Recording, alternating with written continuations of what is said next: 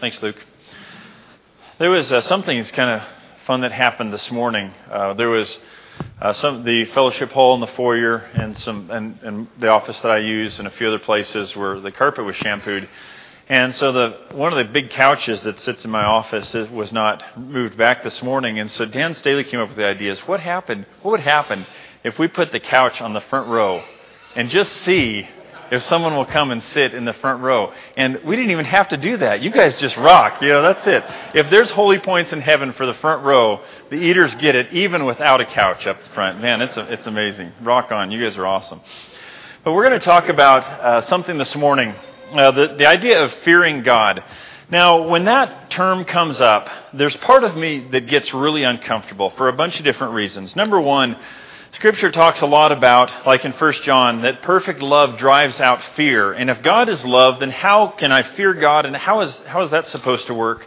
But also, maybe something more deeper and much more natural within me is I'm not sure that I want to get near things that I feel like I should fear, or that term has a lot of baggage to it. Because what I think of is, kind of on a funnier note, that I took it upon myself when I was a child to instill fear in my sister on a regular basis by hiding in her room or something like that and jumping out and scaring her every chance I got. And of course I've repented and we're in good terms now and all that. But that wasn't think about things that are scary out there, but on a deeper level, there is things that I'm afraid of are not things that I want to warm up to and get close to. You understand? How many of you can understand that? And so here a while back, Mark Morgan just brought up, said, I think it would be great on Wednesday night if we talk about fearing God and what that looks like. I've just seen it a lot in Scripture, and I think that would probably be good for the church to walk through that. So what I'm going to do is, I'm going to give an introduction here to what it means to fear the Lord. And then I'm going to leave us open-ended in some ways. And on Wednesday nights here the next while, 7 o'clock during our Bible class time, we have children's classes for all ages as well. We're going to walk through with the adult class on just some examples and different ways of what it means to fear God. And I can tell you already that this has been really good for me spiritually, and a good reminder, and there's some new things that I've dug up that have been helpful. And what I've realized, that fearing God, or what I've realized, however you want to say it, is that fearing God is a lot less scary than not fearing God, is what it comes down to. Because as I walk through Scripture, whenever it talks about someone did not fear God, that is a scary, scary, scary place to be. And we'll get there here in just a bit. But I'm going to start with a couple of examples of people who feared God. We're going to go all the way back to Exodus. And you remember in Exodus, there's a really sad story that starts off with the Israelites have been there for a while. They've gone into slavery. And the Pharaoh is, because they're so numerous, becomes afraid of all the Israelites.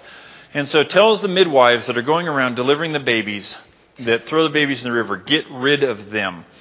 And so what it says is that the midwives, however, feared God and did not do what the king of Egypt told them to do, and they let the boys live. Now think about it from their perspective right here. You've got this king that is in the world that you live in that is all-powerful. He has the authority to inflict death on people or inflict punishment. And you as a midwife are given very specific, direct instructions. You are to execute the boys that are born. That is what you are supposed to do. So as a midwife, you've got a question here. Okay, I was trained as a midwife. I want babies to live. I deliver babies. That's what's supposed to happen. But I know that if I don't do what I am told right here, then I could bring serious harm on myself. I could bring serious harm on my family. Who knows what type of destruction is going to come on me. But because the midwives feared God more than they feared Pharaoh that was right there, they were willing to say, nope, we're going to do what God wants us to do instead of what this king wants us to do. And if you continue reading through Exodus there, God blesses these midwives a lot. But on the other hand, you see someone different in this story there in Exodus. And Moses, this is Moses talking to Pharaoh. He says, but I know that you and your officials still do not fear the Lord. If you read Exodus 9, verse 30, the verse is right above that. What happens is one of the plagues is visited on the Egyptians. And Pharaoh says, all right, Moses, I have sinned and my people have sinned. Please pray to God so that we can have relief from all this pain that we're suffering right now. And Moses' response is, okay, I will pray to the Lord, and I will do what you ask. But I know that you still do not fear the Lord. In other words, your apology means very little because I know where your heart is at.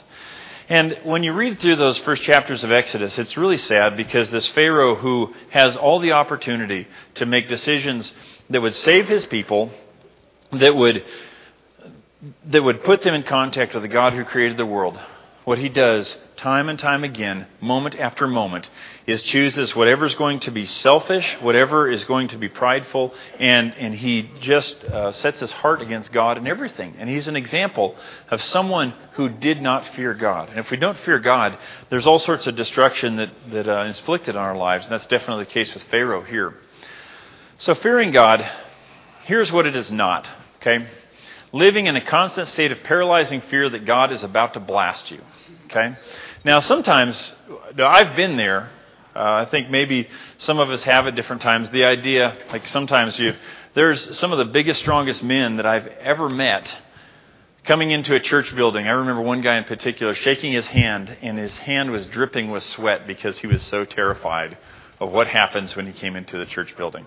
Now, I think there may have been a lot of reasons for that, but he was terrified because on some level somewhere, thought maybe somewhere God is going to blast me and there's going to be lightning that has come down in the middle of the assembly and just turns me to ashes because of the stuff that I've done. Okay, that is not what we're talking about here. Okay, that is something that can bring us to fearing God, but that's something different. But fearing God is understanding that the God who created the world is there and he expects us to humbly submit to him. That's what fearing God is about. Here's a passage that talks about it. Fearing God is, and Luke read this, but I want to walk through it and unpack it a little bit more. It says, "And now, Israel, what does the Lord God ask of you but to fear the Lord your God?" Okay, that's what God wants. God wants you to fear him. This is what it means. To walk in obedience to him, to love him, to serve the Lord your God with all your heart and with all your soul, and to observe the Lord's commands and decrees that I am giving you today for your own good. That's what God wants of you. And so I think about it this way, is if there was, I know that in my house, and hopefully your house was similar, but I can speak about it in terms of my house right now. I approach my children and say, look, I want you, this is how things need to work in our house. I've been around a while, and I need you to obey and to walk side by side with me. Okay? What I need to happen is I need you to walk in obedience. When Mom and I share, this is how we want things to go in the house. We need you to be obedient. We want you to love us. We want you to serve. When we give you responsibilities to do, we want you to serve, and we want you to do those with all your heart. And you're going to follow the house rules just like all the rest of us do. And I'm giving you those today. We want that because of your own good. We don't want you to run around and run out into the street and get run over by a car. We don't want all sorts of destructive, hurtful things to happen to you. And that's why we're giving you. That's why we want this. That's just why we want you to understand this. Do you see what God is doing here? He's telling the Israelites, as he has shared, I just want your hearts. I want you to fear the Lord, fear me. What that means is a healthy respect that you know that I know what I'm talking about and you follow me. Because it's for your own good. That's what this is all about. That's what fearing the Lord is about. So let's continue on. We're going to talk about some contrast of fearing God in practice. If we don't fear God, here's some things that we can consider.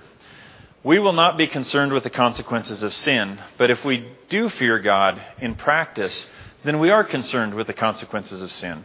Let me give an example of this. I told the story here a while back, and so I thought about it. There was a number of years ago that I was bow hunting, trying to chase some mule deer down, and this rattlesnake showed up. Now, when I see rattlesnake, I do the snake dance. It's an ancient thing that has been around since Adam and Eve, I'm sure. I jump around a little bit. I dance back and forth. Some of you have seen it. A few of you have seen it. I was with some of you that when I walked into a rattlesnake a few years ago, and you saw the dance. And once my vision clears, I take my bow and I shoot the rattlesnake is basically how I tend to operate with that. And I remember this one rattlesnake that jumped up and I put an arrow. And shooting that close, if you've never shot that close with archery, it's not as easy as you think. It takes something to it. But I remember this rattlesnake was all coiled up, and my arrow went right down through the middle of the coil, and he was coiled up around my arrow. And I looked down there, and I thought, man, I really want to grab my arrow, but I don't think I should grab my arrow. I think that's going to go very, very badly if I try to grab my arrow. And there's that snake mad as, I'll get out and thinking, no, I don't think I should do that. And it works a similar way for us. If we really fear God, then we understand that no matter how good that looks, I'm not going to stick my hand down there because I know that there's consequences. Or think about it this way. How many of you like cupcakes? Okay, some of you are lying. I know there's more of us than that. Okay, cupcakes are awesome. Love them. Hey, there is a bear trap up at Yellowstone Bible Camp that hangs right above the fireplace in the lodge. And that thing, it's just the mouth of it is that big, and then the springs are that big on either side. And that thing's scary. It's got all sorts of big teeth in it. And just imagine that we set that trap and put a beautiful chocolate cupcake right on the trigger with wonderful chocolate frosting over the top and sprinkles, and you get the idea? How many of you are going to grab that? Don't answer that. Okay, never mind. Yeah. Don't grab that. It's a bad idea. Don't do that. But we know that. We look at that cupcake and think, boy, that looks really, really good. That looks awesome. I think that would be amazing. I think maybe I can get my hand in there fast enough and nothing's going to happen. But hopefully we don't dare do it because we can see how dangerous it is. And fearing God, what it does for us is we're able to think, okay, wait a minute. I know that this sin, whatever it is, fill in the blank. Boy, that looks good. That looks enticing. I really want to pursue that. I really think that this might be good, but I don't dare do that. Everything in me is telling me I should do that, but I don't dare do it because I know that God has said, do not do that. And if I do it, I know there's consequences from Him, and there's all sorts of other consequences that happen because I pursued that. And boy, I'm not going to touch that. No matter how good it looks, I'm not going to go near that because of the damage that it can inflict.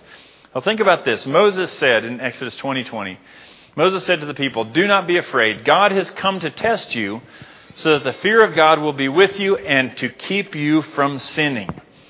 In other words, God works in such a way so that you fear Him, so that you will not sin. And He does the same for us.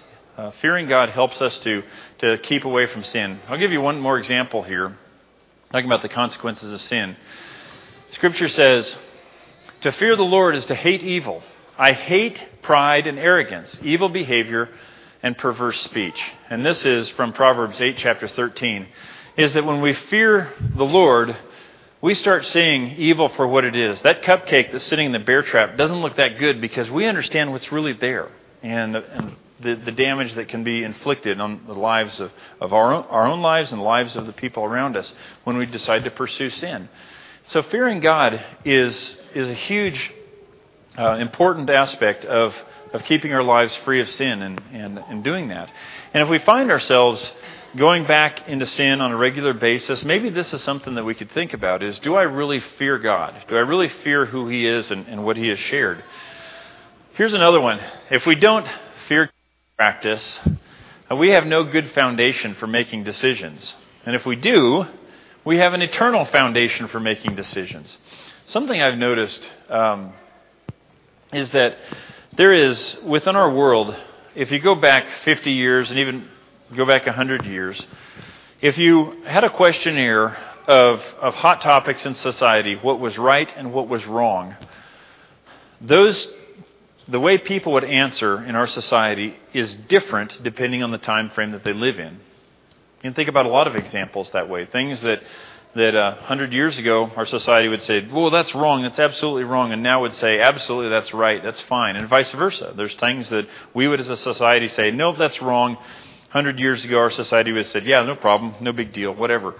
And so things change depending on what's popular and unpopular in our society, what the conventional wisdom is. But with God, it works differently. And Proverbs 1:7 says, "The fear of the Lord is the beginning of knowledge, but fools despise wisdom and instruction." In other words, if we fear God, then what happens is that we're able to have this foundation that is solid, that is good. The story that Jesus tells about the difference between a foundation built on rock and a foundation built on sand. When the storms come, only the one on the rock survives. And the same is true for us, is for making good decisions in life. Having that foundation that is God is essential for making great decisions. Here's another one. If we don't fear God, we really have no way to process guilt and shame. And if we do, we can possess joy and peace in this life. Think about, and this is one of the things that we'll flesh out some on Wednesday night. And something I have noticed and experienced to some extent myself is that as Christians, we can read Scripture and say, okay, God has forgiven me. I see that. That is the promise that He has given. But how come I don't feel it on the inside? How come I still wrestle with this? How come I'm still burdened by stuff that happened before? Or I can't seem to shake? All that sort of thing. Can you relate? You understand what I'm talking about? Is that it's easier to get it here than it is here. And I believe that part of the reason is that happens is that, and there's, that's all of us are complex. That's a more complex question than we can walk through just in a few minutes here. And we'll talk through more of it on a Wednesday night. But if I do not fear God, then what happens is there's a side of me that can be like Pharaoh, that absolutely my conscience is gone, it is seared, it is taken away, and I don't care what God does or what God thinks, and I'm going to do whatever I want, and I feel no remorse for it whatsoever. In the extreme cases, we would call that a sociopath. In other words, I do what I want, and I don't care how it affects anybody else, and that's the way I operate. And we just have pushed away guilt and shame. But on the other side, there can be when the pendulum, like on a big clock, swings the other direction, we can walk through life and just be completely burdened by what happened, and just not able to be able to process it, not be able to allow God to take it away, because we get ourselves in a place that we're comfortable with guilt, because somehow that feels like there's punishment to be paid when we just live with guilt. Okay, that's not the only reason that happens, but that's one. It's like some religious groups out there outside of Christianity will teach that a person needs to, will take a rod or something like that and just beat yourself to death, terribly with it, because that purifies you. And we can do the same on the inside as Christians with guilt, is just hang on to that guilt because somewhere I've got to pay something, I've got to purify myself and all this, I'm just going to hang on to it. Whereas when we fear God in practice, He teaches us over time and to the lives of other people to think about this. The fear of the Lord is pure, enduring forever. And that fearing God purifies us. It's like I carry in my backpack a water purifier. I'm going to drink out of a stream that I think there might be cows upstream. I use the purifier because it purifies that water and it comes out clean and it comes out good. And that's what happens to us as we fear God, as God allows us to and promotes this possession of joy and peace and helps provide it for us. Let me give you one more scripture on this here. You who fear the Lord, praise Him. He has not hidden His face from him, but has listened to his cry for help. From you comes the theme of my praise in the great assembly. Before those who fear you, I will fulfill my vows. And so this is just part, I didn't include all of it, but Psalm 22, verses 23 through 25, because he mentions it twice in here, is that being around people that fear the Lord allow me to praise in the assembly and fulfill vows that I never could have otherwise. We're good for each other when we fear God. It allows us to find that joy and peace in this life. Here's another one. Fearing God in practice. If we don't fear God, I found that we have a lot to be afraid of. And if we do fear God, we have very, very little to be afraid of. Look at Jesus' words here in Matthew 10:28. Do not be afraid of those who kill the body, but cannot kill the soul. Rather be afraid of the one who can destroy both body and soul in hell. And I think about what Jesus is saying here, and I've reflected on it quite a bit this week, because if I do not fear God, What types of things can I be afraid of? If you look at Mark chapter 4 and 5, Jesus shows authority over the wind and the waves, or the deep. Okay? So we can be afraid of nature and those type of things that we can't control out there. How many of you have been following that hurricane that hit the Bahamas and some of the Florida? Scary stuff. Yeah, scary stuff. People lost their lives. People lost their life savings. People lost all sorts of things in that. How many of you were just a little eensy-weensy bit afraid when the earthquakes happened here in the last months here? Yeah, the apocalypse is upon us. I actually heard a guy say that in a coffee shop. The apocalypse is upon us. Okay. I mean, there's been earthquakes before, and there's a lot more coming, I'm sure. We got a long ways here. But those type of things we can be afraid of. But if we know that God created the world, is among us, that changes it, doesn't it? We can be afraid of deep. We can be afraid of demons, whether it be sin or whether it be spiritual powers out there that we're terrified of. Jesus, in this particular situation, you can imagine the people he's talking to are afraid of these religious leaders, or afraid of the Romans, that are terrified because they're so mean and they're so terrible. They're all of that. And Jesus is saying, no, those aren't the people you need to be afraid of. Those are not the people that you should fear, because they're just temporary, all that. The one that you should fear is God, because ultimately He's the one that has the power to be the judge. We can be afraid of all sorts of diseases. We can be afraid of death. All of those type of things that Jesus in Mark chapter 4 and 5 demonstrates that He has authority over all of those. We can live our lives in absolute terror of things. But if we fear God, as we're called to, we understand that God has got all that. And even if we end up with some terrible disease, or we end up passing away, which probably most of us will, unless Jesus returns, that's my guess, God's got it. God's got it. And all that. And we don't have to fear those things. How many of you know who this guy is right here? Okay, some of you do. Yeah. No, what's that? Mandela. No, it's not Mandela, but that's actually, I'm going to bring up Mandela here in just a minute. And that gives me a good point here. Kim knows who he is. Kim lived in Africa for a while. Some of you know who he is. This is Mugabe, Robert Mugabe. He passed away this week, and he was in the news a lot, and it gave me pause to think. And I wrote some things down about his life. His Robert Mugabe was born in Rhodesia in 1924. He grew up in a place where it was a British colony. Rhodesia was. So it was organized and ruled by the British. And in 1964, he was jailed without a trial for 10 years for speaking out against this system and saying this is not right. There needs to be free elections. The native population needs to have a say in what happens in our country, and not just the colonizers. This is not okay. In 1973, he was elected president while he was in jail of the Zimbabwe Union. And he stayed in prison there for a little bit longer. But in 1980, when he was let out of prison the following year, he went out of country for a while. In 1980, he was elected president of Zimbabwe. They changed the name from Rhodesia to Zimbabwe.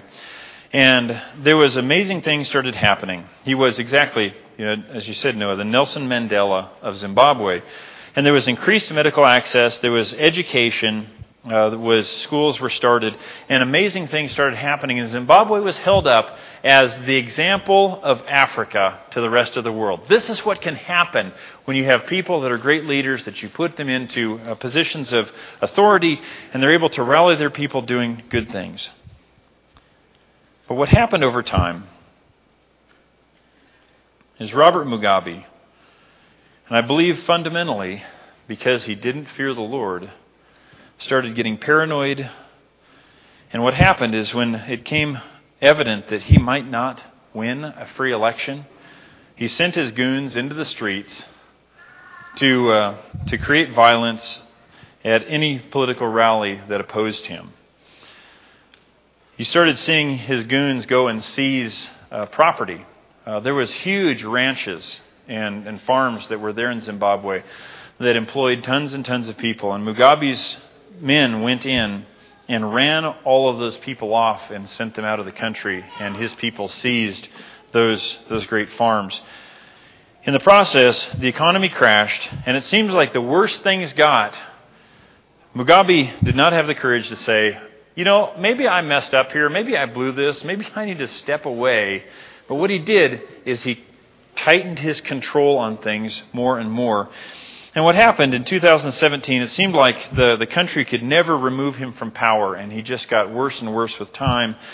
And in 2017, when basically what he said is, my wife is the only one that is capable of leading the country, and she's the only one that I would trust, the army that kept him in power turned on him and removed him from power and said, okay, you're done.